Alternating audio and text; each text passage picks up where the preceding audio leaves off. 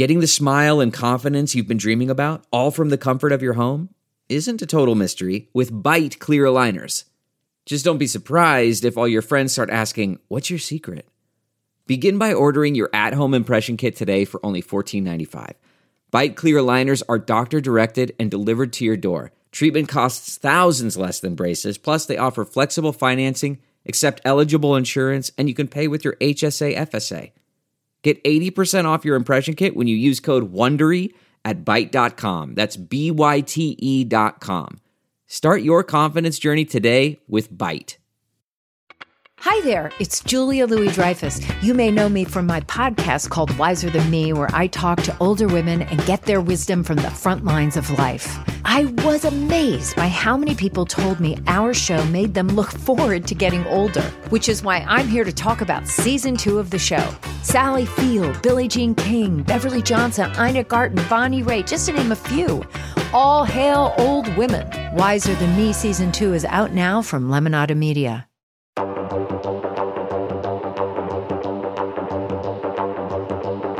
Hello, everyone, and welcome back to Rotten Tomatoes is Wrong. I am Mark Ellis, joined, as always, by my delightful co-host, Jacqueline Coley. And Jacqueline, you know, you get to do these kind of episodes once you get past the 100 benchmark, you know, because, like, we've been waiting to do this might be the most highly anticipated episode in Rotten Tomatoes is Wrong history. But before we get to that, you and I are just freshly back from San Diego Comic-Con. What was your favorite part of the weekend? Everything that was said after those drummers came out for the Black Panther portion of the Marvel panel. I'm just going to call it the Black Panther panel because I know like there were other people there and other things happened. It was just the Black Panther panel as far as I was concerned. It was the Black Panther weekend.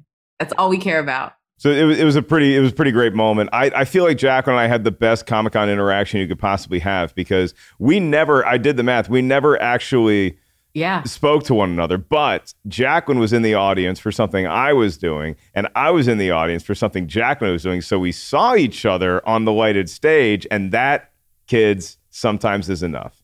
And honestly, in this industry, that is real friendship. The fact that we showed up. You showed up for your friend, texted them as you're leaving. I was at your thing. Bye. You did good. Here's the pic. Like, it's literally like... Here's proof that I was in the audience bearing witness to you walking the boards. And and so now we're back and we're in our respective home studios getting to do RT is Wrong again. And like I said, there's episodes you're excited to do. There's episodes about big time movies. And then there's the ones that everybody is waiting. They are just waiting with bated breath for you to finally announce. And it is here today. We're talking about a Goofy movie from 1995, rated G. It is 70% on the audience score, which is fine news. Barely fresh on the tomato meter, 61%. And we have a very special guest joining us here today who also was at Comic-Con doing all the things, hosting stuff, walking around, mingling at all the best parties. And now she's back home doing what she does best, which is everything from acting to writing. You've seen her in a Disney movie. You've seen her in Ralph Breaks the Internet. You know her from writing for Netflix, HBO Max. She just had a DC Comics run with Harley Quinn. She is also the mother of Molly, the one, the only. Miss Danny Fernandez is in the virtual building. Danny, we finally did it. We got you on the show. Whoa, I have campaigned for this so much. It's wild. I was going to say, we don't need to do a fan email because I can just let people look at the text messages. First invitational, then bordering on slightly threatening towards the end from Miss Danny Fernandez being like, when we doing Goofy? Like, and then towards the end, it was just Goofy ? And like anger emoji back when I was like, girl, we working on it. I just want to convey, because I guess not everyone knows that this is a cult classic. This is something that just blew up in a way that it was a sleeper in the 90s. I'm sorry if it didn't resonate with people that were older, but those of us that grew up in the 90s, it was like a massive thing. And then it had a huge like reunion and comeback, and you could get Powerline shirts at Target, and now Disneyland has all this stuff. I mean, they've taken notice. And so that's the only thing is I always try to tell people, like, even if you're on the outskirts of this, there is a massive massive following for it. And it's a cult movie. It's an iconic 90s Disney movie. Very And iconic 90s Disney movie. We're going to be talking about today because a Goofy movie has a lot of different elements to it. Like Danny said, it's a beloved classic in some eyes. It's just a movie that came out to other folks. Before we get into our feelings about the tomato meter, which again is 61% barely fresh, Jacqueline, I turn it over to you for the synopsis. What is a Goofy movie about? The tagline for the film is, "It's hard to be cool when your dad is goofy." Yeah, it's hard to be a goof is basically the sentiment of a Goofy movie, because in this we follow Goofy Goof, who is the Goofy that we know from the comics, and his son Max Goof. And basically Max is raised by his single parent dad, and he is trying to woo the very lovely Roxanne, who Danny is very closely cosplaying today with the braids and the shirt. I spotted that. But basically, yeah, it's like the last day of school. Max is trying to woo Roxanne. He wants to take her to the big thing. He's like, I'm going to show her how cool I am. I'm just like Powerline, but he's a goof. So he's goofy in everything. And the worst thing he ever wants to be is just like his dad. We open literally the movie with him talking about how much he does not want to be his dad and how he just really wants to woo Roxanne. And so instead, Goofy decides to take him on a road trip. And anything, about father-son road trip, there's going to be a happy family moment. So Goofy is essentially the villain of this because he is trying to rip Max away from Roxanne and make him more like him and take him on this adventure. But through the course of adventure and through some lovely songs that sort of culminates in Powerline, which is basically a mix between MC Hammer and Bobby Brown and a little bit of Prince, that is where they come together and they realize he can be a little goofy, he can be a little cool, but he'll always be Goofy's kid. Very heartwarming father-son moment. And yeah, and that's the end of the Goofy movie. It is literally one of the most perfect movie musicals ever created. Look, in this podcast, I will discuss. We're seeing eye to eye here, Jacqueline, but we're going to turn it over to Danny Fernandez first for the question at hand, which is, Danny, the tomato meter is 61% for a Goofy movie. Is Rotten Tomatoes wrong about a Goofy movie? Rotten Tomatoes is so wrong about this film. I honestly, if it's not 100%, I would say it should at least be 95%. This is one of the most perfectly made Disney movies. It is, like Jacqueline said, super heartwarming, has a tremendously amazing original soundtrack that, you are right, they try to combine Prince and Michael Jackson. Tevin Campbell nailed it, knocked it out of the park. Those songs are so catchy and iconic.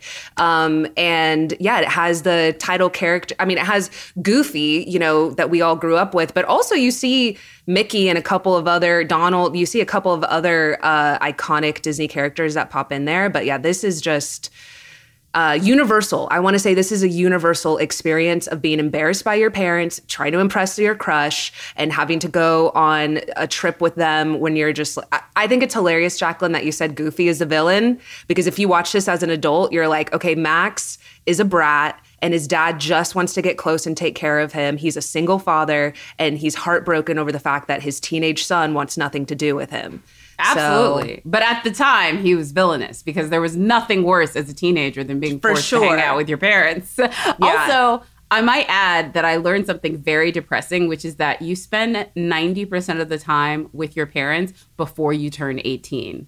Wow. And that after that time, you only spend 10% with your parents. And if you don't have children, it is even less. Well, I mean, okay, I'll accept that because I'm not gonna have a kid just so I can hang out with my mom more. My mom and I get to see each other plenty. Yeah. Jacqueline, it seems like you were on the same page as Danny. Do you feel Rotten Tomatoes is as wrong as Ms. Fernandez does? This is going to be so weird. I don't think there was a movie that I felt Rotten Tomatoes was more wrong about than Constantine, just because I'm like stacked up against other things. So what you're going to get is like movie nerd deep dive on a Goofy movie, because in addition to rewatching it, because this is the best thing about this movie, and lovely Danny Cumming, she also selected a movie that was only an hour and 10. So you best believe I queued that stuff up on Netflix on Disney Plus, because I was like, I need to watch this.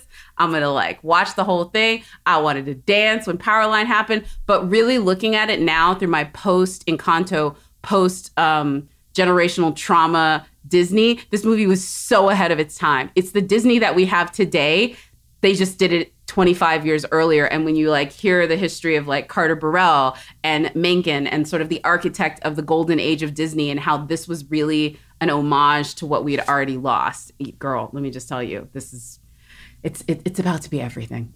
Yeah, I mean, look, came out back in 95, and so it was a movie that I missed, and we'll get into the reason why I missed it at the time.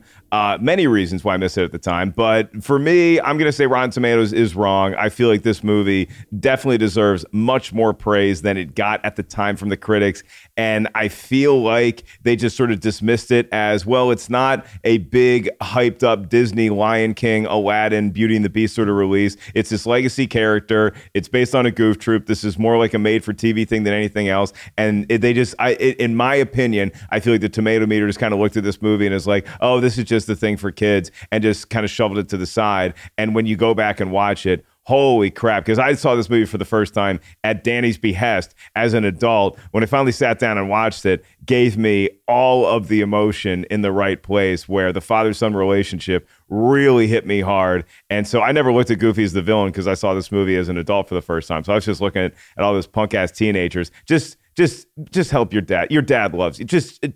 Your dad is suffering, Max. Just throw him a bone once. He's a freaking dog. Throw him a bone once in a while. So we're all on the same page here. We're going to be defending a Goofy movie. Before we get into our movie talk segment, let's turn it over to our expert review curation manager, Tim Ryan, who is the Rotten Tomatoes stalwart. He sort of looks at all the reviews of the critics at the time of the movie's release and tells us what they were saying when this film came out initially in April, way back in 95.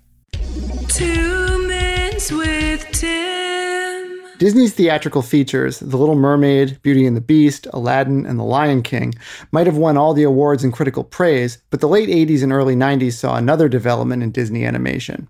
The studio started dusting off its most iconic characters for the small screen, with Scrooge McDuck in DuckTales, Donald and Daisy Duck in Quack Pack, and Huey, Dewey, and Louie in both. Even Mickey got a new short with Runaway Brain in 1995, although that one played in theaters. Goofy was especially busy. The series Goof Troop debuted in 1992 and ran for 2 seasons. It was spun off into a 1995 theatrical feature simply titled A Goofy Movie, and in 2000 it got a straight-to-video sequel, An Extremely Goofy Movie. Each of these explored the relationship between Goofy, who is very goofy, and his son Max, who is not. The critics largely found A Goofy Movie to be reasonably amusing, with a few solid gags, but more like an extended TV episode than a feature. A Goofy Movie is 61% on the tomato meter with 28 reviews, and it has a 70% audience score. So what did the critics have to say? In a fresh review, Jackie Potts from the Miami Herald wrote, "Wisely, this fast-paced movie has enough colorful characters and rollicking gags to keep the tykes from getting bored." However, in a rotten review, Stephen Holden of the New York Times wrote, "A Goofy Movie is engaging in its mild-mannered way, but the story is too rambling and emotionally diffused for the title character to fully come alive." The Rotten Tomatoes critics' consensus reads, "A Goofy Movie offers enough of its titular ingredient to satisfy younger viewers, even if most parents will agree that this beloved character deserves better." So that's A Goofy Movie. Let's kick it back to Jacqueline and Mark, who have spent this segment contemplating why it is that Goofy is a dog, but Pluto is also a dog. Back to you, folks. I was literally thinking that, Tim. You took the words right out of my mouth, because they had a dog, and then they're like, we're just going to keep Pluto as a dog, and we're going to give Goofy, we're going to put funny skis and stuff on Goofy. But you did have Pluto there already. See, I definitely, living in our current climate, definitely understand the dichotomy between Goofy and Pluto, because that's just like, remember some of the collective things we got everyone to do during this like time and certain people didn't? I feel like Pluto are those people. They're the people where you hand them shoes and say walk, and they're like, you know what, I'm just gonna be a dog. I don't really want to, like, I don't want to grow up. That's exactly who those people are. So the Goofy people are the people that are like, we're gonna do this together, Goofy as it were, and the Pluto people are like all fours. Danny, you go to Disneyland on a regular basis. Is Pluto still a presence at Disneyland, or is it all Goofy? No, I think they still have Pluto. I don't see either. I see Goofy more. I think they still have Pluto, though, I feel like. But I was going to say the wild thing that happened a couple years ago was this massive like meme, I think on Reddit, about Maribel, the cow, because she's so similar to Goofy. And I think that there's like, they might have dated or something. So everyone was like, is Maribel a dog or a cow? She's a cow, very clearly. But that's like a whole... I'm way That is too a whole in. nother- I'm way too in. I'm way too into all of this. That's I deep. know too much Disney Well- lore. That's what happens when you become a Disney character. They give you a big Bible and you get to know. It's like when you're the president with like JFK and UFOs. They give you a Girl. whole. Don't give that lie. I interview those people. They barely know their characters' names. They give you a whole Bible and you get to find out all the secrets. You get to see the Wow. Walt Disney head, cryogenic head. You get all of that. That's You're the the only big one thing. that read it. You're the Yeah. only one that read it. You get to go to the vault and actually witness Walt down there like Austin Powers. So, all right, let's move on to movie talk. Let's get into this. Everything that we can gush about with a Goofy movie.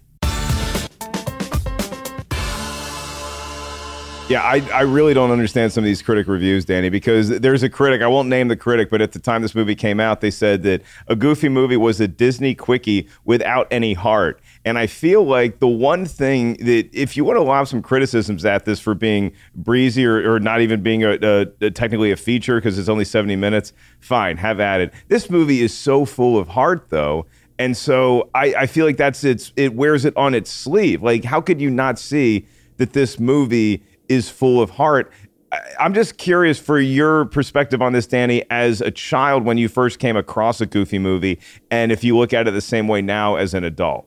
No, I mean, like I said, I think that I switched. I started to side with Goofy. I think the older you get, especially as your parents get older, and there's such a complicated relationship there. And you think like, yeah, I was rebellious when I was a teen. That's super universal and common. But when you go back and watch this, it's like this dad was doing the best that he could. And he just loved his son. And he says that repeatedly, that he just wants to be a part of his life. And really touching, heartwarming moments. I was going to say this, I almost feel like I would normally say when someone gives a review like that, like, were they on their phone? But there weren't phones back then. So I don't know what they were busy playing Tetris or something. I don't know, Mario 64, and wasn't paying attention to how much heart. But aside from the heart, I do want to say, go back to the soundtrack. I mean, they really didn't have to snap like that, and they did for the fact that, we talk about iconic soundtracks like The Lion King, like Aladdin and stuff, but this just was so 90s in such a perfect way, and it's such a pump up jam, and like they did a perfect nod to Prince and Michael Jackson, and Tevin Campbell is just, wow. This is how I know Tevin Campbell, by the way. Really? Through a Goofy movie. Uh-huh. Oh my God. So I will just say that I have to add this.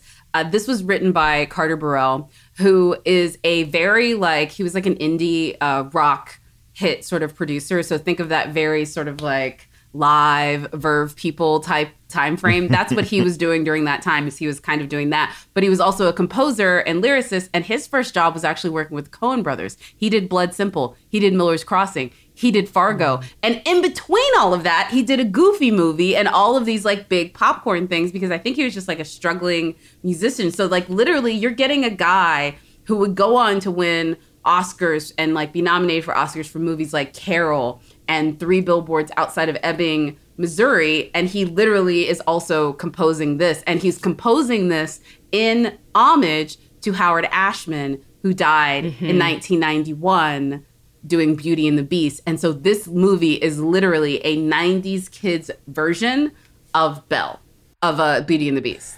The soundtrack really impressed me because they still play it at my gym sometimes, like in the morning. And when you're doing the early 6 a.m. workout and you're trying to lift, then you need some Powerline, and it does wake you up. And it's a great companion to what the rest of this movie is. And as I alluded to before, this came out in 95. And so I was sort of like, if this movie was Goofy, then I was Max at the time, because that's right when I was like 14 or 15. And I'm like, I'm too cool for Disney. Like, Disney's for kids, and I want to be like a cool adult. I want to get into other stuff. And so you just totally dismissed this movie when it came out, and I never paid it any mind. And then you get older, and that's just sort of how you have it in your brain, is that this is a kid's thing and I'm an adult and I just missed this time window. It's like I caught on with Ren and Stimpy and Rocko's Modern Life, and that might have been the last sort of animated fare that I cared about until I grew up a little bit, and I looked back and I was like, oh, that's some really good stuff. But a Goofy movie always fell through the cracks until Danny's like, no, you need to see this movie.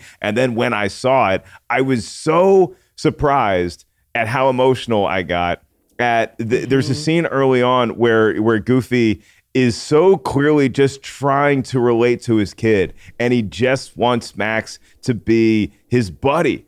And because Goofy's a lonely guy, like Goofy needs a friend. And you're not, as a parent, maybe you shouldn't rely on your kid to be your best friend, but Goofy just wants the bond. And he went on this fishing trip to Idaho with his dad. And so now he just wants Max to have the same thing. But Max is doing the same crap I was doing, where you're too cool for your parents. You want them to drop you off a block away from school when you're going to the dance and nobody sees you. And they just think you rode there on a magic carpet, I guess. And he's trying to impress Roxanne. And then we're off on this adventure. And it really did. The movie touched me. The alphabet soup scene really gets me. Danny, what's the scene for you that you still think of every time you watch a Goofy movie and you're like, that is the best scene in this movie? Yeah, I think the Hi Dad soup would go against anybody that says this doesn't have heart. If you don't cry during that scene, you don't have a heart. I mean, it's so sweet. He's basically, Goofy is saying when Max was little, he used to write little things in the alphabet soup, and one of them was "Hi, Dad." And it's just so sweet. And so they're fighting and they're not speaking to each other, and he hands him a cup and it says "Hi, Dad," and it's just so sweet. It's even better than Jacqueline. It's even better than the end of Field of Dreams. Like the "Hey, Dad, want to have a catch?" It's even better than that. Whoa, where'd you learn to do that? Your granddad taught me that when we went to Yosemite.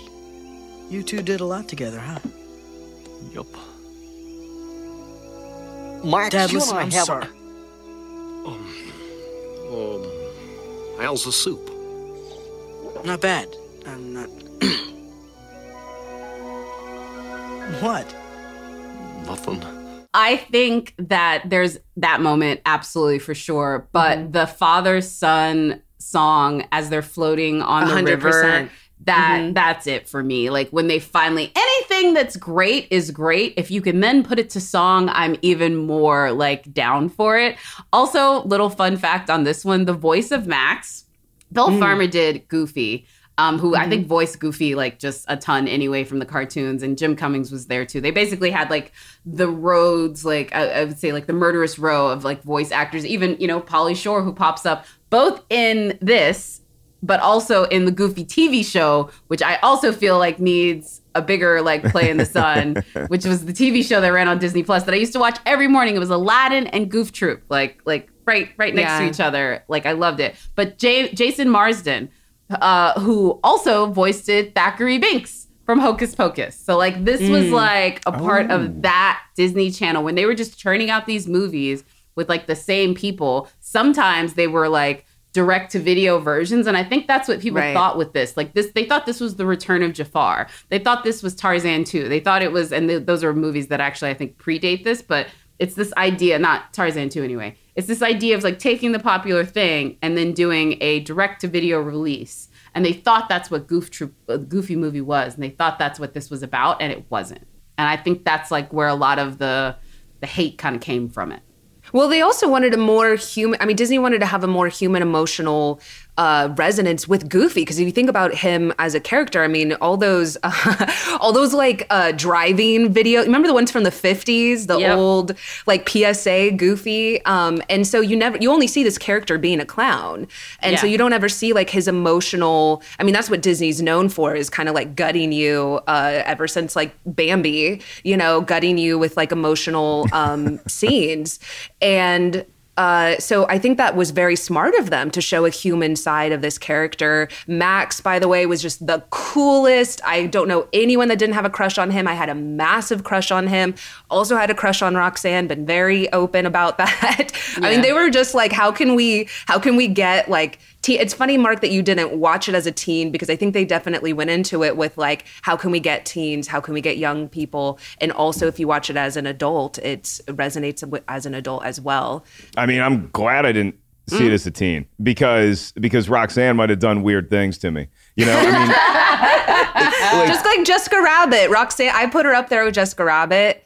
And you've actually been Roxanne for Halloween. Yeah, I actually was Roxanne also on our friend Hal Rugnick. He has a competition called Tournament of Nerds at UCB, and I competed as Roxanne and won my round. That was great. It was so fun to play her. I'll have to post when this episode comes out. I'll post pictures of me. But I also, you guys, at the 25th anniversary at El Capitan, this was before the pandemic, everybody dressed up and went out. It was all out. And I knew everybody was going to be Max or Roxanne. So I went as Lisa. She is the hot blonde who says, "Who's that guy?" Mm-hmm. And I went as her, and everybody actually won the competition, or at least I remember I was a finalist because I was only competing against myself. Like nobody thought to dress like her, and she's hot. I wore hoop earrings and this hot black crop top she wore. And I'm like, I love this style. I could wear this to the club, and I did.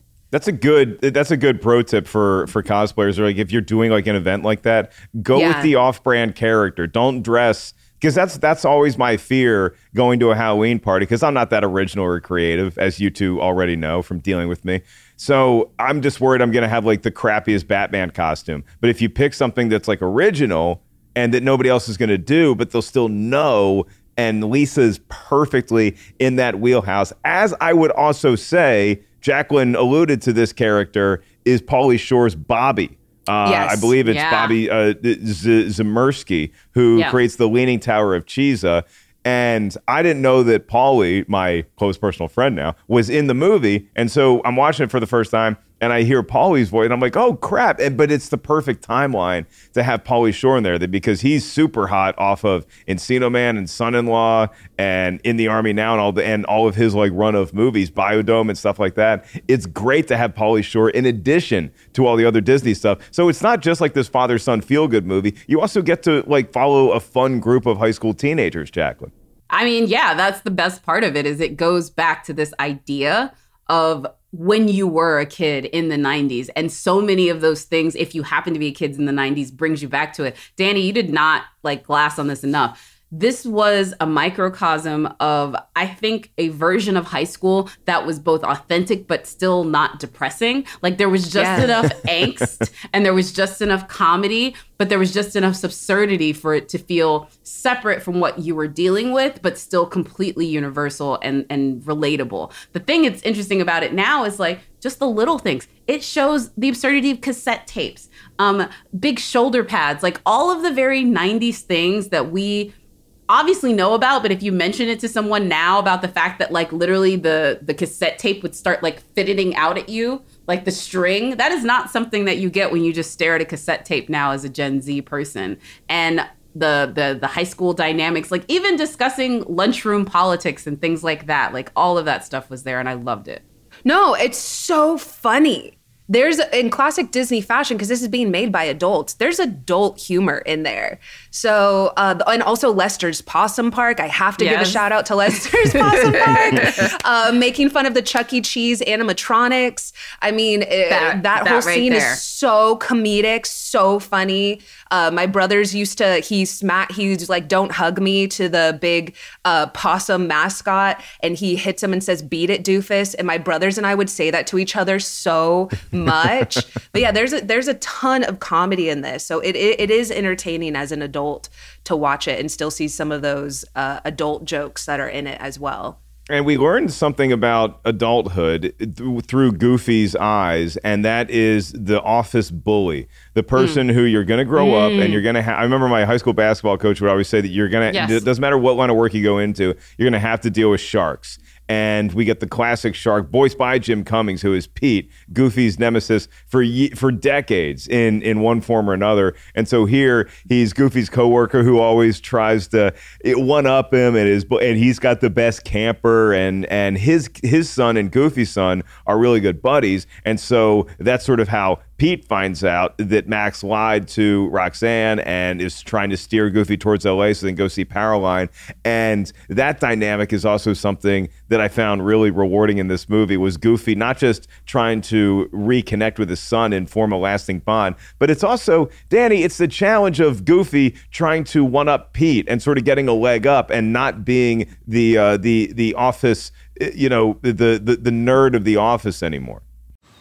Man, that sunset is gorgeous. Grill, patio, sunset. Hard to get better than that. Unless you're browsing Carvana's inventory while you soak it all in. Oh, burger time.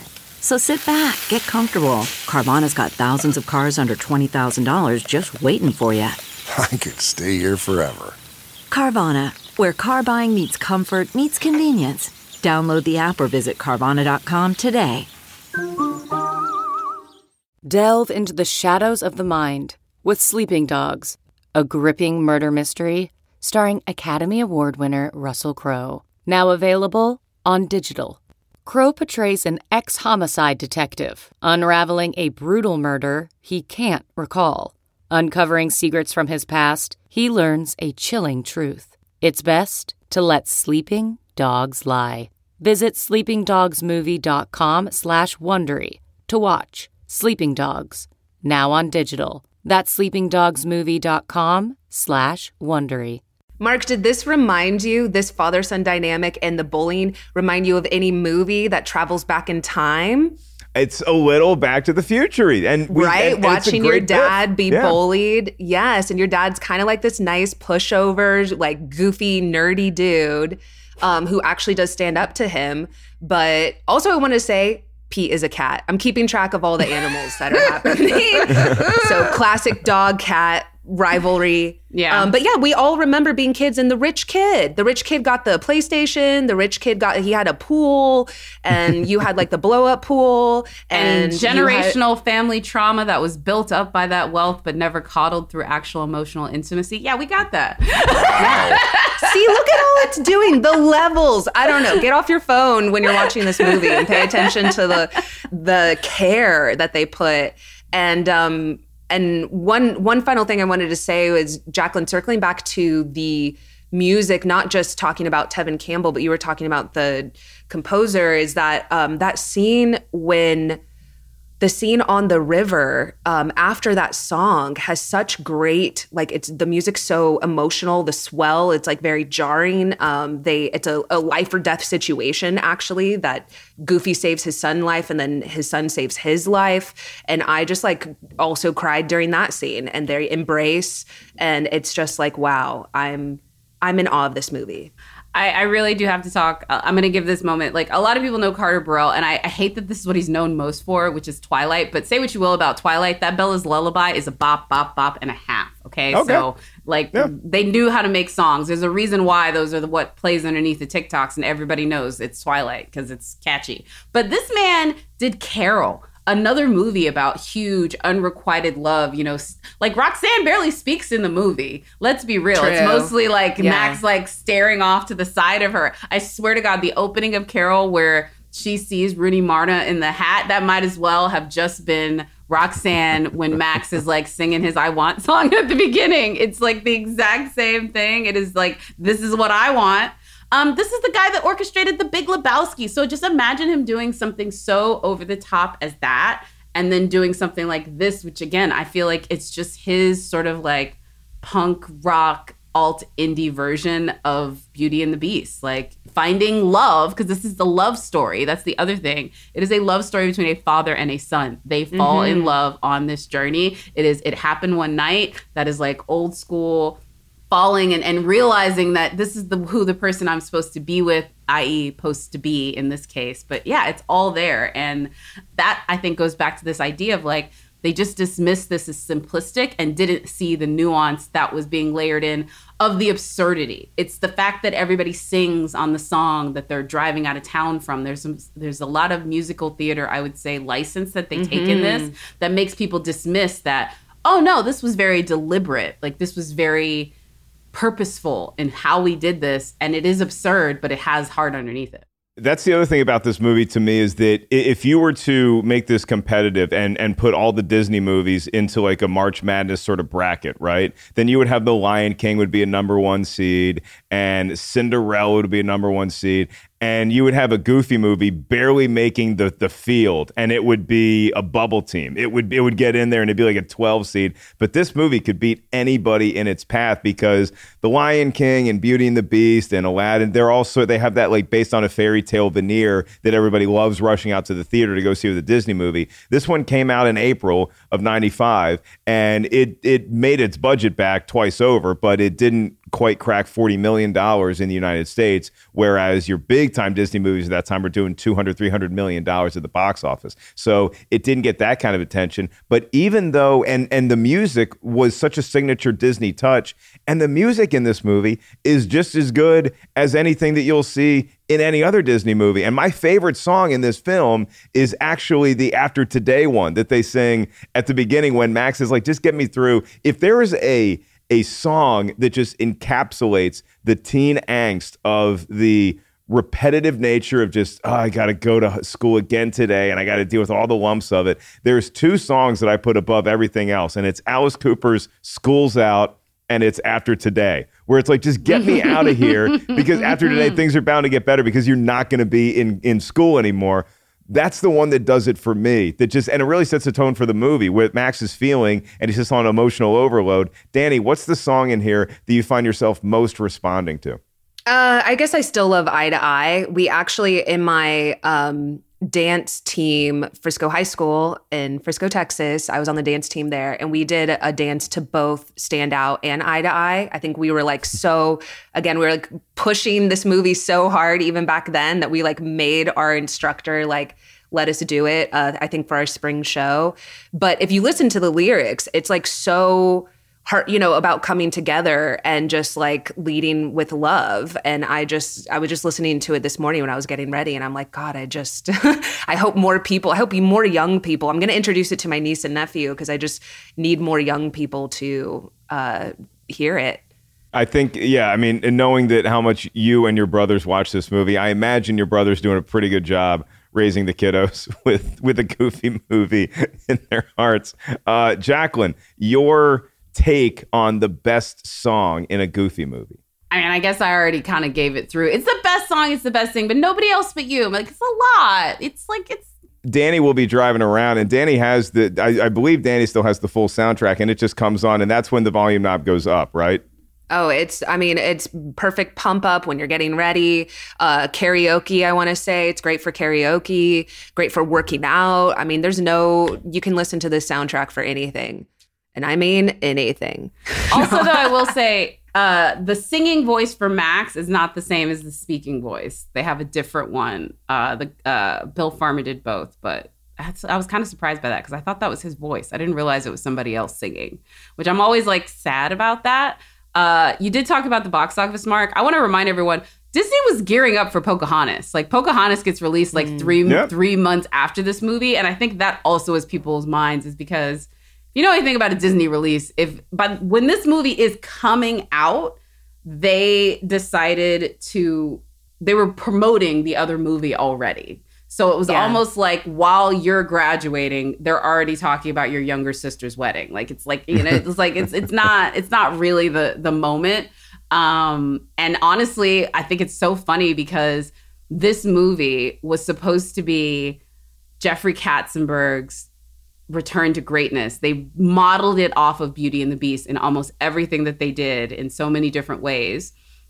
And it ended up being the thing that got him kicked out at Disney because its failure is what Michael Eisner used to kick him out. So this is actually considered the death of a Hollywood executive, which I think is very interesting. So the man who made this movie, who put all of his blood, sweat, and tears into it, Miss Danny, it basically killed him. So it was his white whale.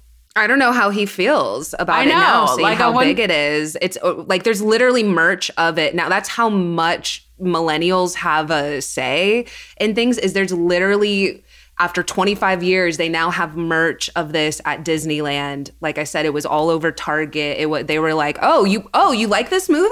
Oh, okay, we can do this. And they started, Max is at California Adventure. That's a huge thing. Not Goofy, Max, Goof, is at, my friends and I saw him. They were wearing a Powerline shirt. He was out there. He was waving. So that's huge to me. When they normally have like Mickey, to have a massive line for people that want to meet Max from a movie that came out and a show that came out in the 90s. Like that's how big we were like, no, we love this movie and you need to pay attention. And they were like, we hear you and spend money here, please. Yeah, you mentioned the event that you attended at the El Capitan celebrating the 25th anniversary. I didn't realize this, but I was at D23 in 2015 when they did the 20th anniversary, and it was a big deal that I know, I think Jim Cummings, Bill Farmer, Jason Marsden, Pauly Shore sent a video message, I think. And so they did like a big event.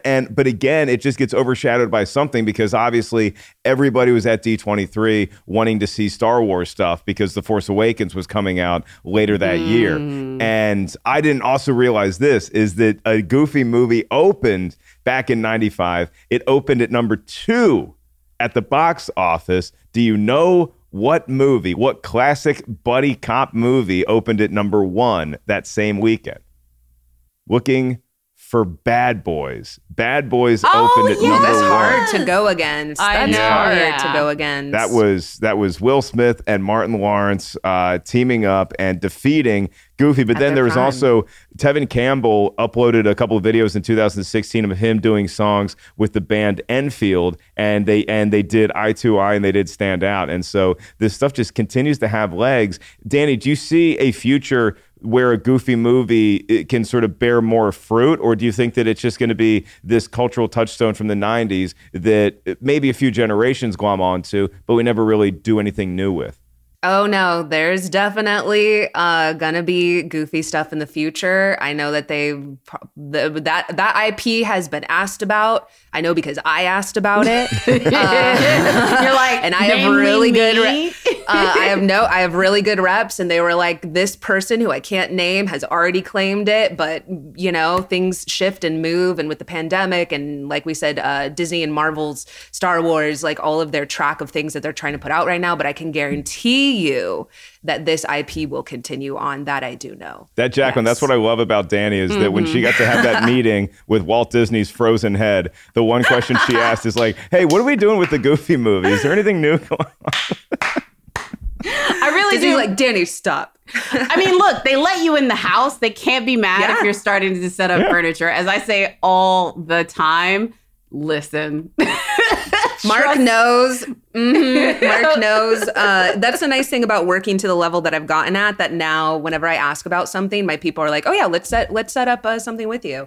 And that, y'all, comes from a decade of working in this business.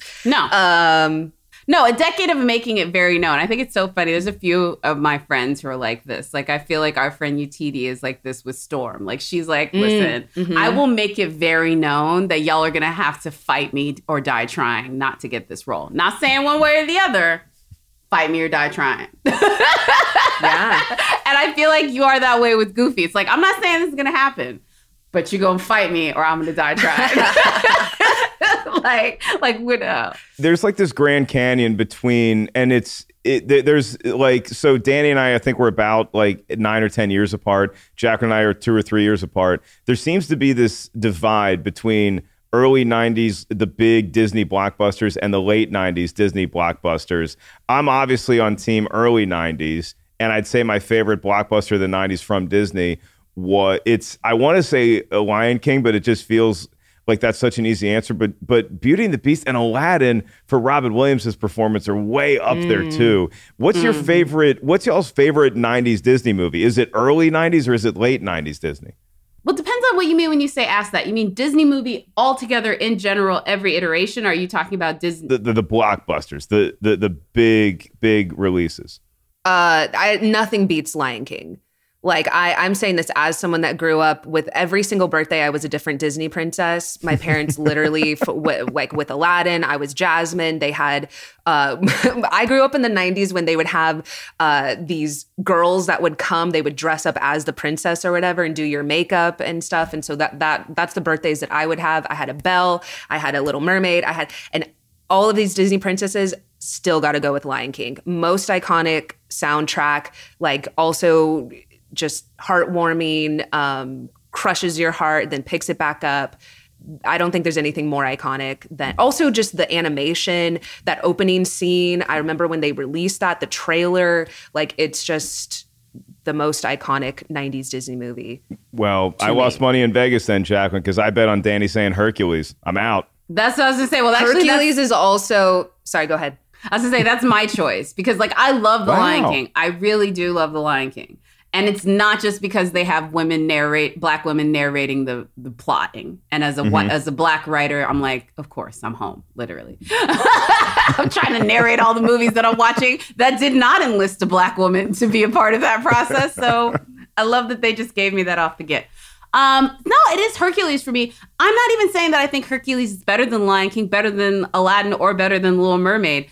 But there is something about Hercules that I just love. I love that it hits more things about Disney that I like now as an adult than it did when I liked it as a kid. I think if you're asking me which one of those movies did I like from that time period, I would definitely say Beauty and the Beast. Like at that time, nothing topped Beauty and the Beast for me, and probably still to this day in a lot of ways. But legitimately, Hercules, it just hits me different. It hits me different of the like wanting someone to be proud of you, girl. Aww.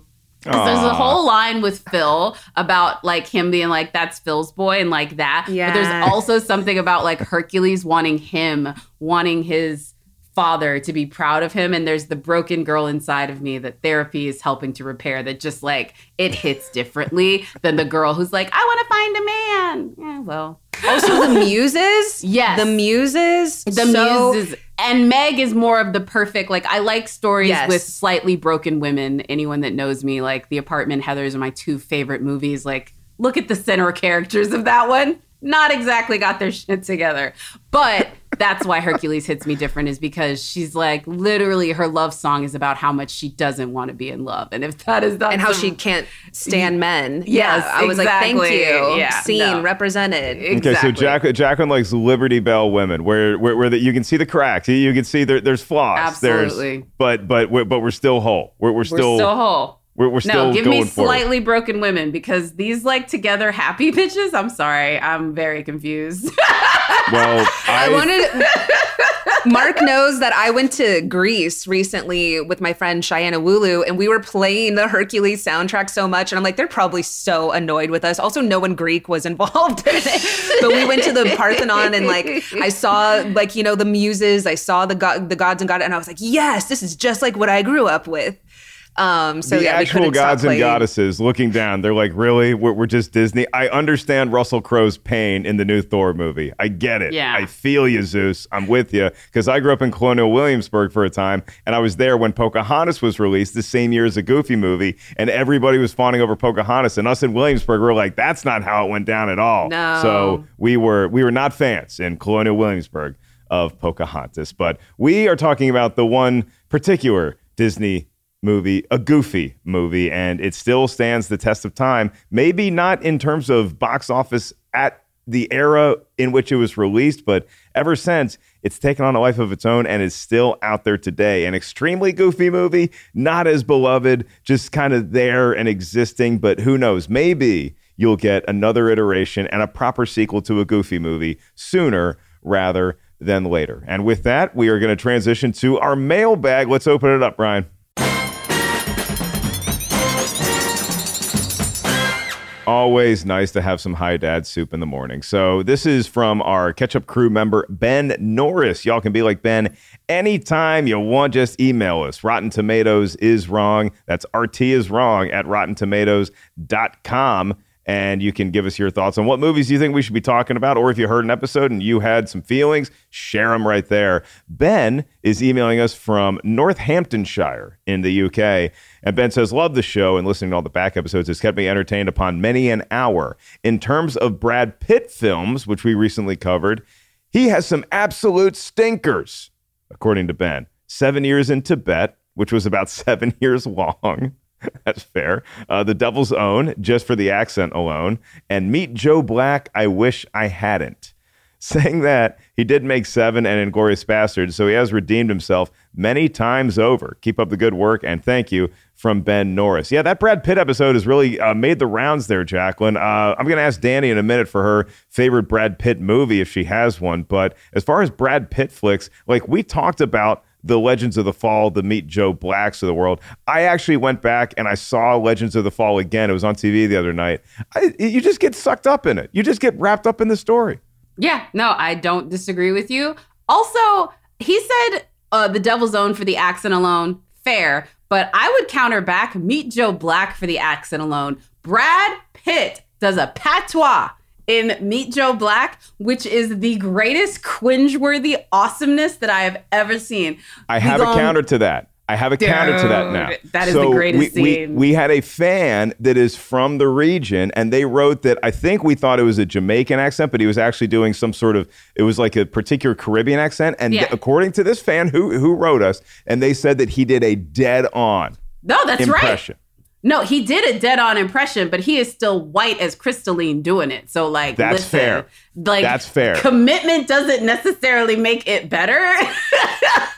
I'm not saying it should have been done, but I'm just saying I'm going to give our fan credit for pointing that out. So thank you for pointing out that Brad Pitt, who's from who checks notes is white, did a very good patois once upon a time in Meet Joe Black. White from the Ozarks, dude. Yeah, Ozarks, literally Ozarks, very white. That's what we upbringing, say. And Lily he's White, doing that. even though he's got a very good tan with those abs. Danny, do you have a favorite Brad Pitt movie off the top of your head?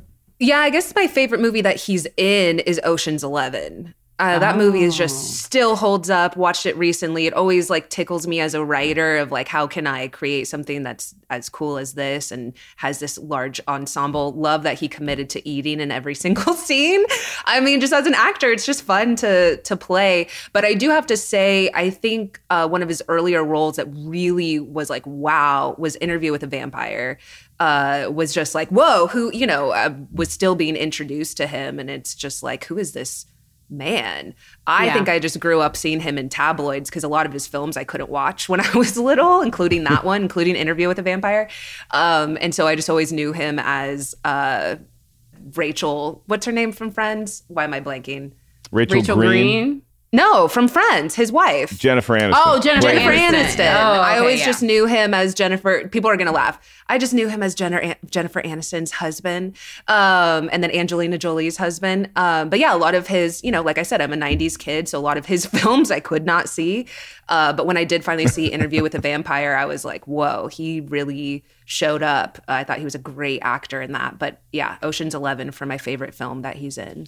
Interview with the Vampire came out 5 months before a Goofy movie was released. So that is going to do it for us here today on Rotten Tomatoes is Wrong, an episode for all times, kids, because we've been wanting to do a Goofy movie. We've been wanting to have Danny Fernandez on forever. Danny, it was a pleasure to have you join us. There's a snoring, I would say, Roxanne that is right at my feet right now. Her name is Molly the Wonder Dog. I know you are friends with her as well as I. You are the mother of Molly the Wonder Dog. You first adopted her way back when you were in college. I was a teenager. Texas. Yeah. Mm-hmm. And she's still, y'all have had so many adventures together. Do you sort of look at yourself as maybe the Goofy to her Max? Wow. Yes, she is very irritated by me at all times. Although she's older than me. She's in her 90s. So she's technically my elder. I feel like she's an old frosted face lady that I have to take care of every day and give applesauce to. So she's definitely Ma from the Golden Girls. I would like to get to that point with my little love muffin. And someday my dog, who is quite opposite of Molly, whereas Molly's very much over people, my dog is thirsty for any attention, both canine or people. It does not care. I am envious of Molly's don't touch me. Yeah. 100%. I think Molly's maybe taking on the attitude of her parents towards other humans. As she should. Danny, where can everybody find you out there? I know you have so much stuff in the oven, so many things you can't quite talk about just yet, but what's the good social media for everybody to go find you?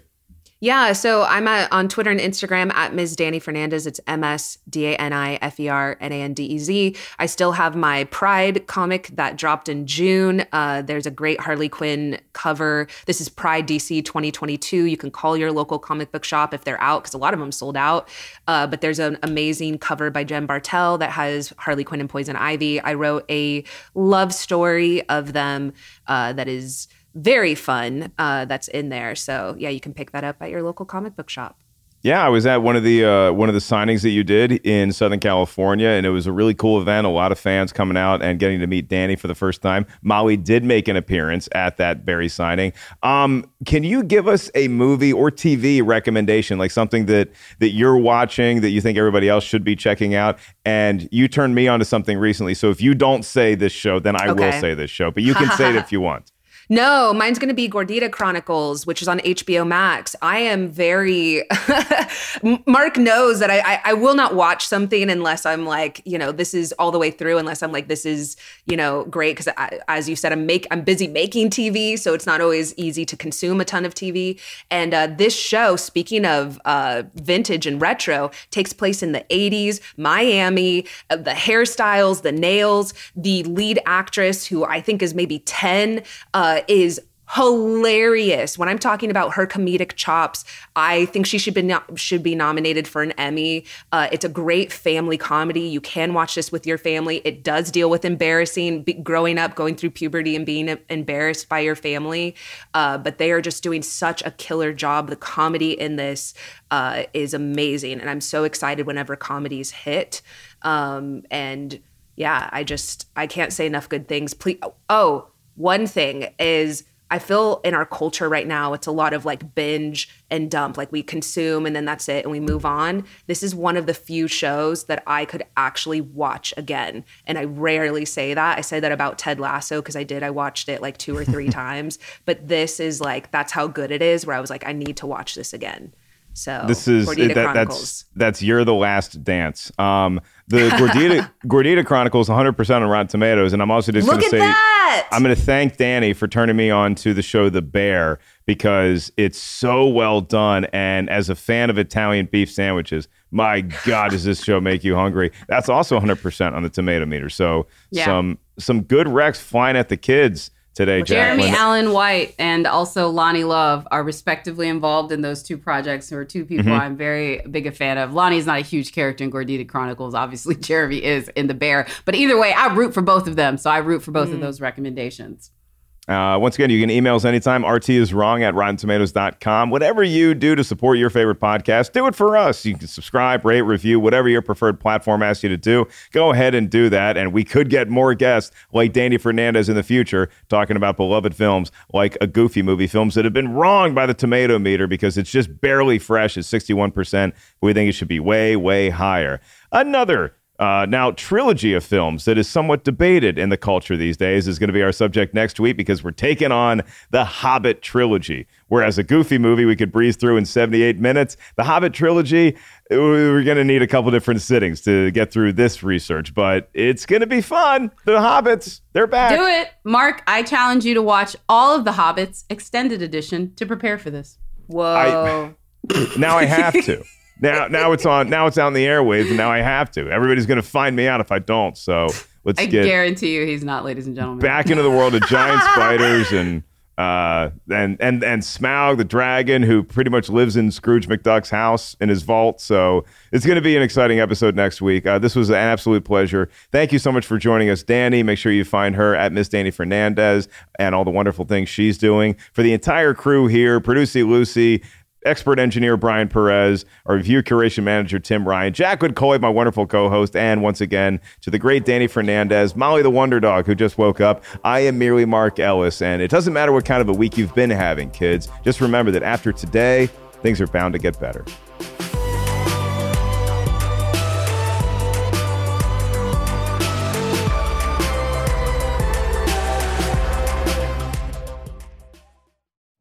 You know how to book flights and hotels. All you're missing is a tool to plan the travel experiences you'll have once you arrive. That's why you need Viator. Book guided tours, activities, excursions, and more in one place to make your trip truly unforgettable. Viator has over 300,000 travel experiences to choose from. Everything from simple tours to extreme adventures and all the niche, interesting stuff in between. So you can plan something that everyone you're traveling with will enjoy. Real traveler reviews give the inside scoop from people who've already been on the experiences you're considering. So you can plan with confidence. Free cancellation helps you plan for the unexpected. And 24/7 customer support means you can travel worry-free. Download the Viator app now and use code Viator10 for 10% off your first booking in the app. Find travel experiences for you. Do more with Viator.